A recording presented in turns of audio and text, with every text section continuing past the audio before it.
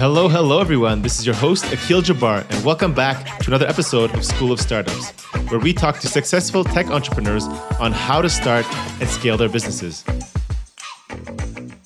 On today's episode, we'll be talking about ideas on how to create a sustainable and long-lasting SaaS business, and even if you have an existing business, how to make your business more sustainable. Today, we have a very special guest with us. His name is Josh Patrick. Josh has over 20 years of experience as an advisor to several private businesses. His specialty is helping owners on maximizing their growth and creating more value in their business. He is a certified financial planner, financial transitionist, financial consultant, a chartered life underwriter.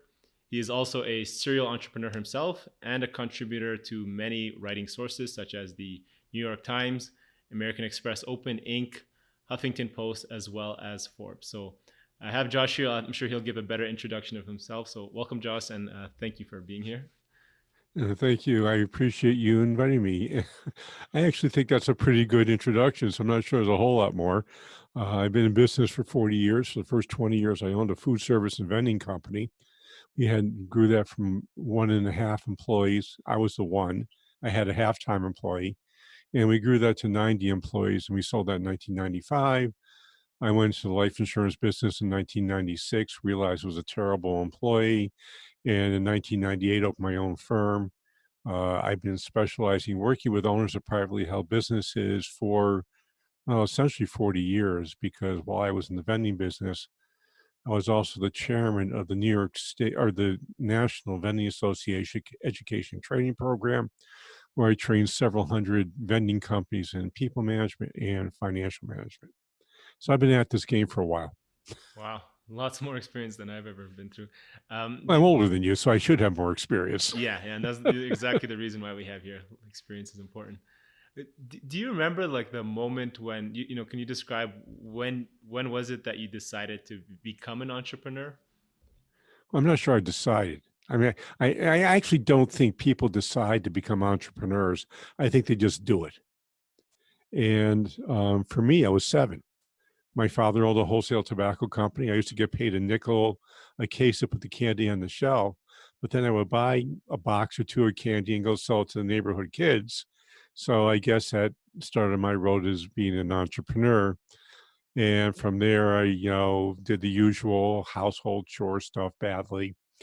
And when I was in high school, I was the manager of our band, and I was responsible for getting our bookings. And from there, it went on and on and on and on. And I really never consider myself an entrepreneur. I do consider myself an owner of privately held businesses. And I use those terms really mindfully. An entrepreneur is somebody who wants to be a successful business person. A business owner is somebody who is running a business that is profitable or at least sustainable at some level. So I always use the term privately held business owner. I never use the term entrepreneurs when I talk about other business owners. Cool. So maybe that one moment where you were talking about where you started working with that yourself and that 1.5 employee, that moment where you decided to actually start that business, how did that look like? I'm kind of curious how you went from shifting before that moment to starting in that business. Well, it was actually a piece of my father's business. I was working for him. I graduated from college, and I think my road into his business from graduating from college is not atypical. It's actually the path of least resistance. I looked around and I said, gee, I didn't want to be a lawyer, which is why I went to college. So I realized lawyers have to defend guilty people, and I didn't want to do that. So I looked around and I said, what do I want to do? I had a lot of offers at Boston University to go to work with them because I was a resident advisor at the school, and I had done some pretty interesting things along the way, which nobody else had done. But then I said, well, gee, the family business looks good, so I'll go over there. My father and I were like oil and water, and we had an operation about 100 miles away from the main operation, one account. And he sent me up there to close it. And instead of closing it, I went out and picked up 5 new accounts. Went back to him and he said, well, I don't want to go to Plattsburgh anymore. It was in Plattsburgh, New York, which is right on the Canadian border. And he said, why don't you buy it from me? So I bought the business from him, and we went from actually a half-time employee, to 90 employees 20 years later. I ended up buying his business also. I bought it from him, about, in 1987, 88. So that was my road. And I don't think it's especially atypical for other folks I know who are second generation business owners. Right. Yeah, I think I had that similar experience like as you when I was an engineer. Even though I was making decent money, I was in that corporate world. I thought it was the right movement, but just inside, I think if you just know you're an entrepreneur, you just know, right? Like there's no just have to follow that itch, and until business owner, you just felt like you have to run something by yourself. Um, Well, I tell people I'm totally unemployable, which is why I have to work for myself. that's a good point. So you have tons of experience and stories. I'm sure you've went through a lot of lessons, failures, and whatnot. Would you say there's some? Can you share some important lessons or mistakes that you've made over that period that would say made you a better entrepreneur today? Yeah, the biggest mistake I made was well, I have to back up a little bit and tell you a little story, and then I'll tell you the biggest mistake because it kind of leads into that. When I went to Plattsburgh and bought out my father's business, our main competitor went bankrupt 6 months after I got there. So we ended up buying that business out of bankruptcy. And for the next 2 years, literally everything I did was highly successful. It seemed like I couldn't make a mistake. And I thought that all that success I had was because of my brilliance. Well, as it turns out, it was just plain dumb luck. And then, of course, when you have good luck, you're eventually going to have some bad luck that goes along with that because that's just the way life works. And instead of taking responsibility when things went bad, I would always blame somebody else, or I would justify why things weren't my fault. And that's if you're going to be a leader in the business, you're going to be an owner in the business, and that's the way you approach your business. And by the way, that's how most business owners approach their business. You're never going to have a really big business that's truly sustainable because nobody's going to trust you as the leader. So the big pivot I had to make was instead of blaming and justifying my way through life, I had to look in the mirror and say, what did I do that caused this sort of thing to happen? And once I started looking at myself, then a whole bunch of other things happened along the way that allowed us to really start working on our business and making something that was highly, highly sustainable. And what is so for you use that word sustainable a lot. What can you define that a little more? Yeah, sustainable for me is economically and personally sustainable. And economically sustainable means that you're creating enough profit to fill what I call the four buckets of profit. One of my friends is a guy named Mike McCallowitz, and Mike wrote this really good book called Profit First. You may have heard of it. And Mike says, basically, is the envelope system for business is what I call it, and frankly, I think that's what Mike calls it too. But what he does is he has one envelope called profit. Well, I have four buckets that fit inside that envelope that have to be filled. And my definition of a fully economically sustainable business is all four of those buckets are being fully filled. And the four buckets are your personal lifestyle, having a fully funded emergency program. And in the age of the coronavirus, everyone's seen how important having that excess cash hanging around someplace that's available, either in a bank account, in an investment account, or as a line of credit is incredibly important today. Even though every government in the universe has loans going on, if they're anything like the US, they're not happening fast, nor are they happening efficiently. So an emergency fund is really important. Number three is a fully funded growth program. And a fully funded growth program is not just marketing and sales, it's also having the money for what it costs your business to do growth. And for example, in my vending business, one of my bad things that happened was I almost went bankrupt twice because I didn't realize how to read a cash flow statement. I thought that profits meant cash. Well, they don't mean cash. You can be very profitable and run out and have your business run out of cash. That actually happened to me. It didn't happen once because I was a slow learner. It happened twice. So a fully funded growth program means, do you have the money for receivables that are going to be increased? Do you have the money for payables that are going to be increased? If you're in the manufacturing business or distribution business, do you have the money to buy the capital assets that are going to allow your business to grow? So that's a fully funded growth program. Excuse me. Then number four is a fully funded retirement program that will allow you to help yourself reach financial freedom from your business. Because someday you might want to stop running your business, you might want to stop working. And if you think your business is going to provide you all the money you need for retirement, you're sorely mistaken. In fact, we have a tool which we call the 4 boxes of financial independence. I made it into a quiz. And to do that quiz, it takes about 7 or 8 minutes to do so, but it's going to tell you whether you're on the road to financial independence or not.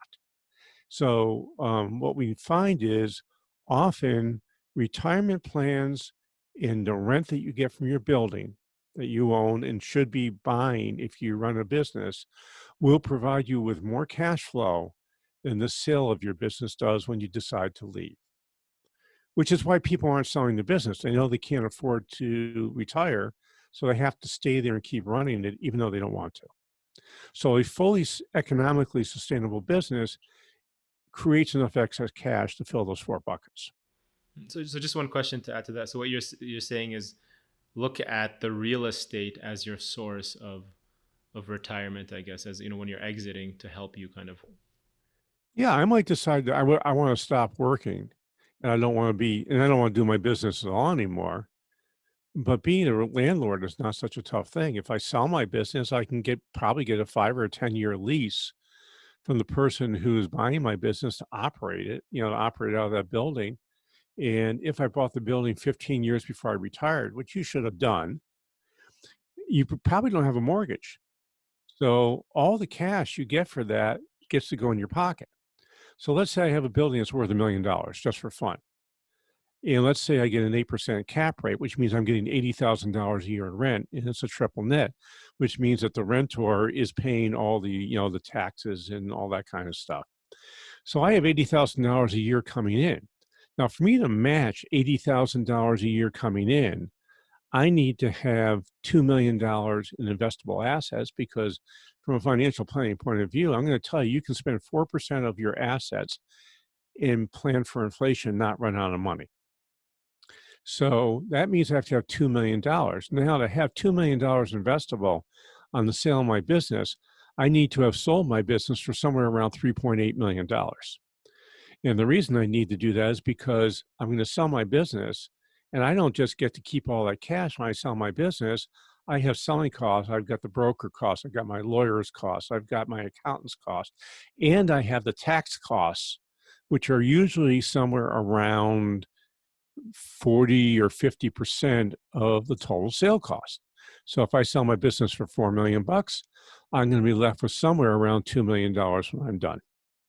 So there aren't many businesses that sell for $4 million, by the way. That means your business is making somewhere around $600,000-700,000 a year. And in fact, there aren't many businesses that even do $600,000 or $700,000 a year in sales. So if you're counting on your business to be your retirement plan and you think it's going to do any more than 20 or 30% of your plan, you're solely kidding yourself. You're not ever going to leave. It's where I coined this term probably 30 years ago, which I call Perma-5. And Perma-5 is when someone tells me something is always 5 years away. And I would often ask business owners in workshops that I just said, when are you going to get out of your business? And most people would say 5 years from now. And if I went back to them 3 years later, I'd ask the same question. I still get the same answer. 2 years later, I still get the same answer. And I finally figured out what Perma-5 means is the owner knows there's something wrong with their business. They just don't know what it is. But whatever it is going to magically reveal itself, and the owner will be able to fix it over the next 5 years, which never happens, of course.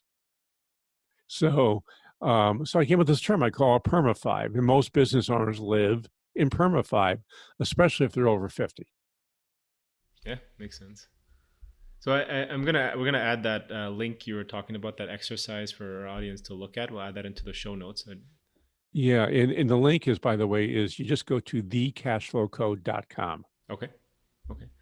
Just adding on to the whole COVID situation we're in right now to be a little bit more relevant. With the clients you're working with right now, what advice are you giving to them, to these business owners, and maximizing their their cash flow, and being kind of prepared on how to handle the situation. Well, I'm telling you to do a disaster plan, first of all. I'm a huge fan of scenario planning. And scenario planning means, okay, I'm going to take a look forward, and it's sort of like a budget, but I don't do one budget. I do two or three budgets. And most of the time, what we do is we do worst case, probable case, and best case. But in this case, I know pretty much where we are. And I'm going to say, let's see what's really going on with what you've got coming in the door. And that's not going to change for the next 30, 60, 90 days. So where's your cash position at 30 days? What's your cash position at 60 days? And what's your cash position at 90 days?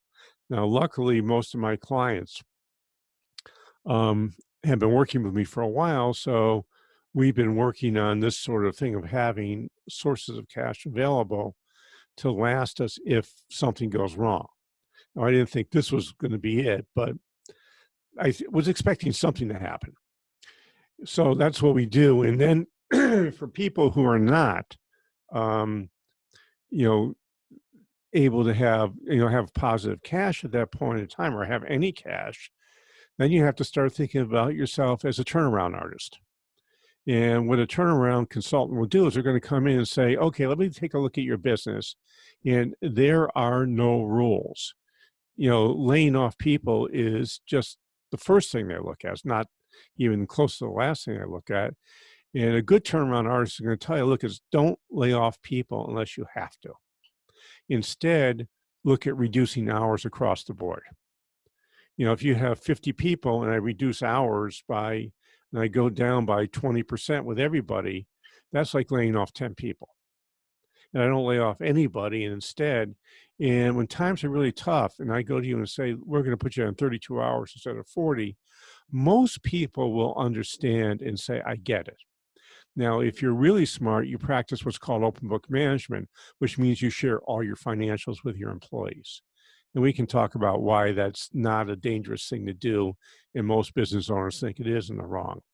So that's the first thing you do. The second thing you do is you start looking at what you owe people. And if you absolutely are running out of cash and you have no cash, then you need to call up your biggest suppliers and you say, here's what we need to do. I can't pay you. Now, if you force me to do so, I have to go into bankruptcy. I would rather not do that. I would rather take what I owe you and term it out over the next 3 years and pay you in 36 months and pay you 5 or 6% interest. That can often help make it last for a period of time. And you do that with everyone. You might go to your landlord and say, I can't pay you for the next 3 months. And on top of that, you're going to have to reduce your rent by 30% if you want to keep me. Now, landlords are going to say, what are my options? Because they may not like it. And you don't want to be doing this. And by the way, when you do this, you have to share your cash flow forecasts with with your creditors, so they believe what you're actually saying is true. And if I go to you and say, I have no cash, I'm not going to have any cash in 60 days, and we need to be taking action now so you don't lose me as a customer, and I show you all my supporting documentation behind it, you're likely to take me seriously. If I just tell you, you're going to wonder, is this guy using his excuse as a way to beat me up? So, so you need to realize, you got to put yourself in the shoes of the people you're asking to give you a favor. Now, I did this back in 1978, in 1979, 1980. And in that days, you weren't even born then, probably. Well, interest rates were 21%. I owed $2.5 million. So we were in really dire straits. And that's exactly what I did. I went to my three biggest suppliers and I said, here's the deal. We can do this, or you can force me into bankruptcy. And if we do this, you'll likely get all your money back. You keep me as a customer, or you'll get pennies in the dollar. What would you like to have? And guess what they chose? Take what they can get. Right. Yeah. And it wasn't because I was proud of it, No. but it was what It's we the had to do to reality. survive. It's the reality of the situation, right? You have to Yeah, we adapt. had to do that to survive. Exactly. So one thing I'm kind of curious to kind of touch base to another point is you said, what do you see as the biggest mistakes that keep entrepreneurs, okay, so or business owners from achieving, quote unquote success or financial freedom with their business, which is ultimately, I think, a lot of the goal here of a lot of businesses getting, Yeah, they don't create what I call sale-ready business, which doesn't mean they're going to sell their business. It just means that it could be sold and somebody would actually want to buy it and pay you a reasonable price with reasonable terms. And by the way, reasonable terms mean I'm not going to be in the bank for the buyer. They're going to pay me mostly cash. And when I say mostly cash, I mean 90, 95%. So that's a sale-ready company. Now, the most important thing that you can do to create a sale-ready company is the owner makes themselves operationally irrelevant in the day-to-day operations of business. And the number one skill it takes to do that is to become an expert at delegating. And most business owners never even become marginally good at delegating. They stay terrible at it, which is why their businesses never grow past 15 to 20 people. That's exactly it. Yeah. So Hmm. if you want to learn how to, my first book really talks about that. It's a, fictional business family. And in the book, we talk about what it takes to create this, economically and personally sustainable business. And there's four operational things that have to happen, and the four buckets of profit need to be filled based on doing those four operational things correctly. And number one on the, well, actually number two on the list is to become operationally irrelevant, but it's the most important thing that the business owner has to do. Right. Yeah, I think we all made that mistake with our first business. You just get so attached to it, doing everything, wanting to be involved in every single decision, and the kind of micromanagement comes in, and then over time you kind of learn to hopefully let go and trust your people to do it better than you, hopefully, or at least equal or better than you can do it. How do you kind of overcome that? What did you use, or what tools do you give to your people to overcome that letting go? Yeah, my first mentor had a great saying, and the short version was EIA, and EIA stands for expect, inspect, accept. So if you're going to be a good delegator, you set clear expectations for what you want, you inspect it along the way to make sure it's being done, and you accept the work, or you go back and reset expectations. And if you do that and you're not micromanaging, and when you first start delegating, there's two things that happen. Either you're a micromanager or you're an abdicator. I've never seen anybody do it right out of the box. I mean, never. Delegating is a learned art. It's not something anybody does naturally and anybody does well. And there's a bunch of reasons behind that. And I'll get into the two most important in a second. So if I set a clear expectation for what I want you to do, and you feed back to me what it is that expectation is, and we're both on the same page, because I can tell you, I want you to do something, and likely you're going to hear different than what I thought I said. So the first we do is we make sure we're in alignment on what the expectation is. You go off and do it, and I leave you a little bit of time. It might be a day, it might be 2 days, it might be 2 weeks, but I'm going to put a tickler in my to-do list that I need to follow up with you about this on a particular date.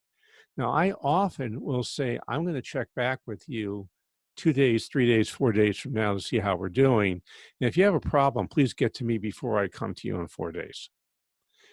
Now, that's what I do now. It took me years to figure out you had to put that piece in there. So then I go and I inspect it. I say, okay, we're on track or we're not on track. And actually, if you run a company and you use a methodology called Scrum, which I highly effect for project management, I suggest in the SaaS world, all your people know what Scrum is because that's how they're building their products. Well, you can use Scrum for every process in your business, and you should. I use Scrum with my I go to my contractor and say, how would you like to learn an unfair advantage over all your competitors that will allow you to consistently win any bid you want, increase your profits by 30%, and drive your competitors crazy. And they asked me, I said, well, how do you do that? I said, well, we're going to use this methodology called Scrum. So I teach them how to do that, and we talk about it. And essentially, if you have a daily huddle, you have this check-in for people. They have a chance to tell you whether they're having a problem. Now, they're not going to tell you if they're having a problem or not if two things are not in place. These are the two things that really keep people from being great delegators, is they don't trust their people and they don't have a culture of mistakes. So if I think I'm going to get clobbered if I make a mistake, I'm not going to raise my hand and tell you I made a mistake. And when you're delegating, people are learning new skills. And when you learn a new skill, you don't do it right the first time. You know, everyone uses bicycle riding as this example of how you learn stuff. You get on, you fall off. You get on, you fall off. And eventually you learn how to ride. And because you're little, you kind of bounce. You don't, hurt yourself. Well, it's the same with any skill that somebody needs to learn. They're likely not going to do it right out of the box. And if they do, it was pure luck. And just to add to that, the EIA acronym. So the first part is the expectation. So you said being clear on your expectations, and I think one way of doing that is possibly writing it all out so that it's we can both read it and review it and make sure we're there's no what I heard and what you said. And then secondly, but how do you set the not the clear expectations, but the right and appropriate expectations? Meaning, okay, I think I can, you should be hitting X amount, for sales or calls or whatever. But the real expectation. That's not delegating. Mm. Delegating is I want you to do a particular task. I want you to make 25 phone calls a day. Mm-hmm. Mm. Now, that's an easy delegation. Yeah. Now, I probably will want to say, I want you to make 25 phone calls to this type of person and have this type of conversation with 5 of them. And if we're not doing that, we need to find out, we need to start taking a look at what our process is and why that's not happening. And we may find out that having this type of conversation with 5 is not possible from 25. Maybe it's 10, maybe it's 2. But that's a trial and error thing where mistakes come in. So look, I'm going to set an expectation, and that may or may not be an achievable expectation, which is where trust comes in. Because if somebody doesn't feel safe with me and I delegate to them, they're not likely to say to me, I'm not sure that's a realistic expectation on your part. I might say, is that a reasonable expectation? If you don't trust me, you're just going to nod your heads and hope I don't get yelled at. So if they know I'm going to take personal responsibility, and if it doesn't work, I'm not going to blame them. I'm going to say, what about our system needs to be tweaked? I'm more likely to have an honest response from somebody. Yeah. Open communication makes sense. Does that make sense? Makes sense. Yeah. Kind of shifting gears here from a venture-backed SaaS business. So many founders in that space, they focus on the business a little bit different in their approaches. They focus more on top line revenue, and maybe they don't worry too much about profitability as much in order to get either acquired for some kind of strategic buyer or at some point IPO. What's your thoughts around this model when compared to?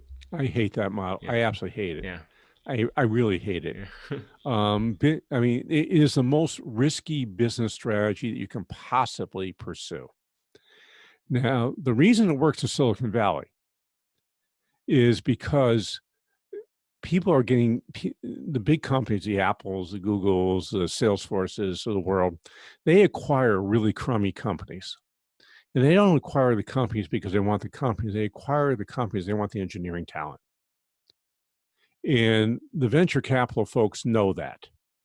So when, there was a great book written about a company that was one of these venture-backed companies, and a combination of Facebook and Twitter eventually acquired the talent in the company. And the venture guys made a whole bunch of money because they acquired the talent, and the company itself wasn't very good at what it did. And that's a model that works in Silicon Valley. It doesn't work anywhere, and it works. I don't know if it works in the biotech world or not. I have a son-in-law who's a molecular biologist, and he works in a lot of these startups, and it doesn't seem to be the same sort of strategy works in biotech. It seems to work in computer technology, but not in biotech. So it appears to me to be a Silicon Valley sort of thing, Yeah, and it's incredibly dangerous. it is. Yeah. Now, if you don't mind, doing startup to startup to startup to startup, and if you're a good engineer, you don't ever worry about where your next job is.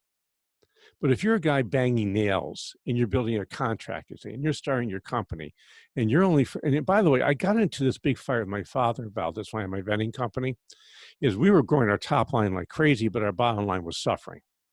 And he kept saying to me, your top line doesn't matter. The only thing that matters is how much money is in your pocket at the end of the year.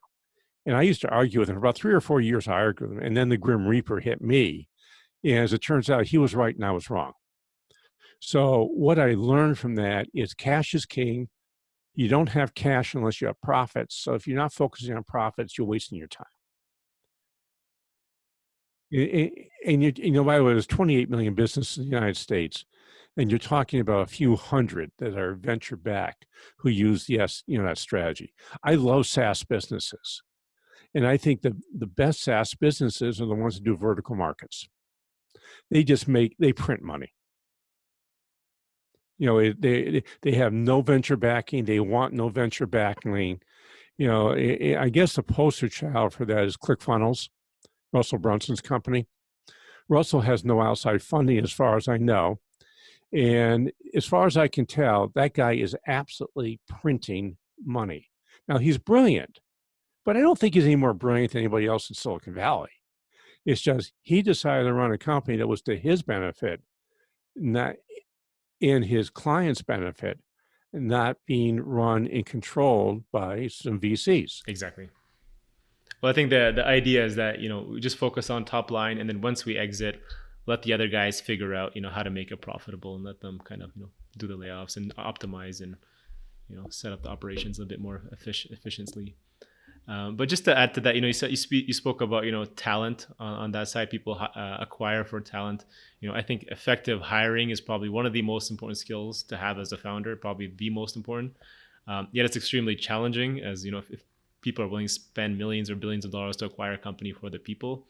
How did you manage to go from 35% success rate in hiring to an 85% success rate? Can you share your story behind that? Yeah, we call it the stage 2 hiring process. It's a very, very simple thing. First of all, you must have clearly articulated values for what your company is about, and you must have clarifying statements around those values. So once you do that, by the way, that's step 1 in creating a sustainable business. Values-led companies do way better than any company that's not values-led, because everyone knows what they're doing. They're going in the same direction, and they can join your dream, is way I say it. So what you do is you take out a piece of paper and you write 3 things out: will do, can do, fit factors. And the can do things are the technical skills you need to do for the job. Those are the knockouts. Whether, if I'm hiring, a C++ programmer, a can do would be C++ programming expertise. If they can't do that, I'm not even going to talk to them past that. But that's not the reason I'm hiring them, because I'm going to look next at will do factors, which are what are the activities they have to be willing to do to be successful in their job. So in other words, it might be they have to be willing to work 12-hour days, because in the tech world, the SaaS world, people work stupid hours. And if that's your culture and people do that, and someone's willing to work 6 hours or 8 hours because they have to go home and take care of their kids, well, it's probably not going to be a good match for your company. And then you break down what your values are. And as you're talking to your potential hires, you ask them open-ended questions and ask them to tell you stories. For example, one of my beliefs is every company needs to have personal responsibility as a core value. Because if you're not personally responsible, how can you run a company that makes any sense? So I would probably say, tell me a story about when something you were doing in the past job didn't work out, and shut up and let them talk. And then I would just ask more questions about that. What about that made you do this? Why? Where did you do that from? I try not to ask why questions, because I ask why, it puts you on the defensive. So I just want to keep them talking. They're going to reveal through the conversations whether they're willing to do the will do factors and whether they're a fit for our company, which is the fit factors, which are those values. After I'm done with the interview, I go through those 15 items or so, and sometimes it's 12 and sometimes it's 18, but I don't want, I like to keep it at 15. On a scale of 1 to 10, with 1 being low, 10 being the highest, I go down and rate it.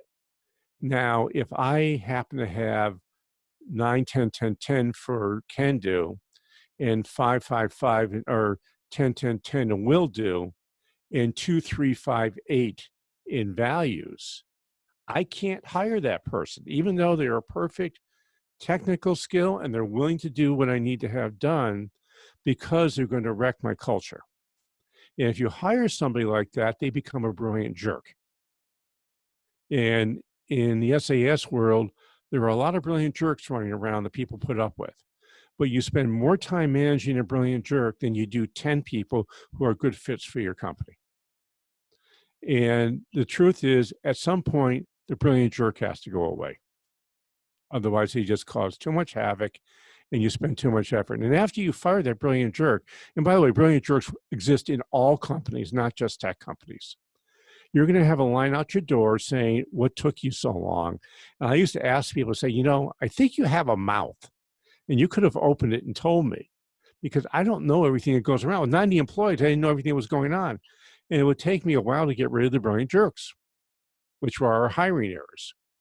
But over the years, when we force people into using this system, it's a simple system, which is incredibly accurate for hiring the right person.